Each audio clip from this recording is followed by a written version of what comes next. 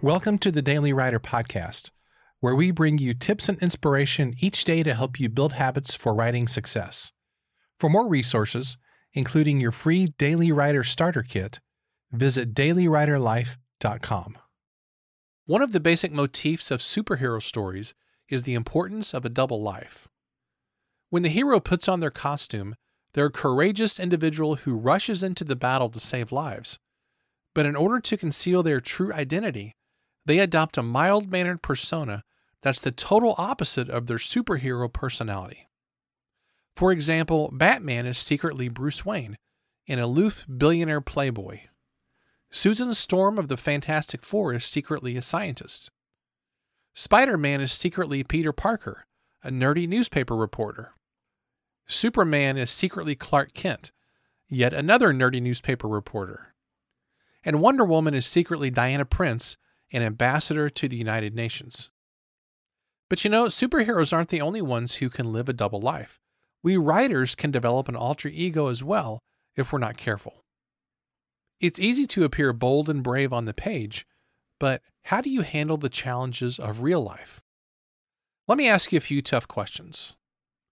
Are you dealing with your personal problems head on, or are you avoiding them? Do you engage in conversations about hard things, or do you shut down when you're confronted by a truth that you don't want to hear? Would the people who know you best describe you as brave, focused, determined, disciplined? Or would they be more likely to say that you're aloof, timid, or uncaring? Let's be honest, it's hard to face your real-life problems instead of running away from them, and it's easy to turn to substance abuse or other unhealthy patterns as you try to escape from reality. Henry David Thoreau once said, "How vain it is to sit down to write when you have not stood up to live." Just because you're a writer, you don't have the license to check out of real life. You've got to show up on the stage of life where the real action is happening, day in and day out. Nobody is perfect, of course, but your writing should reflect the person that you're trying to become. Bold, brave, and above all, a true life superhero to the people you love the most. Here's today's challenge. Think about the past 24 hours. What did you do that was brave, bold, or fearless?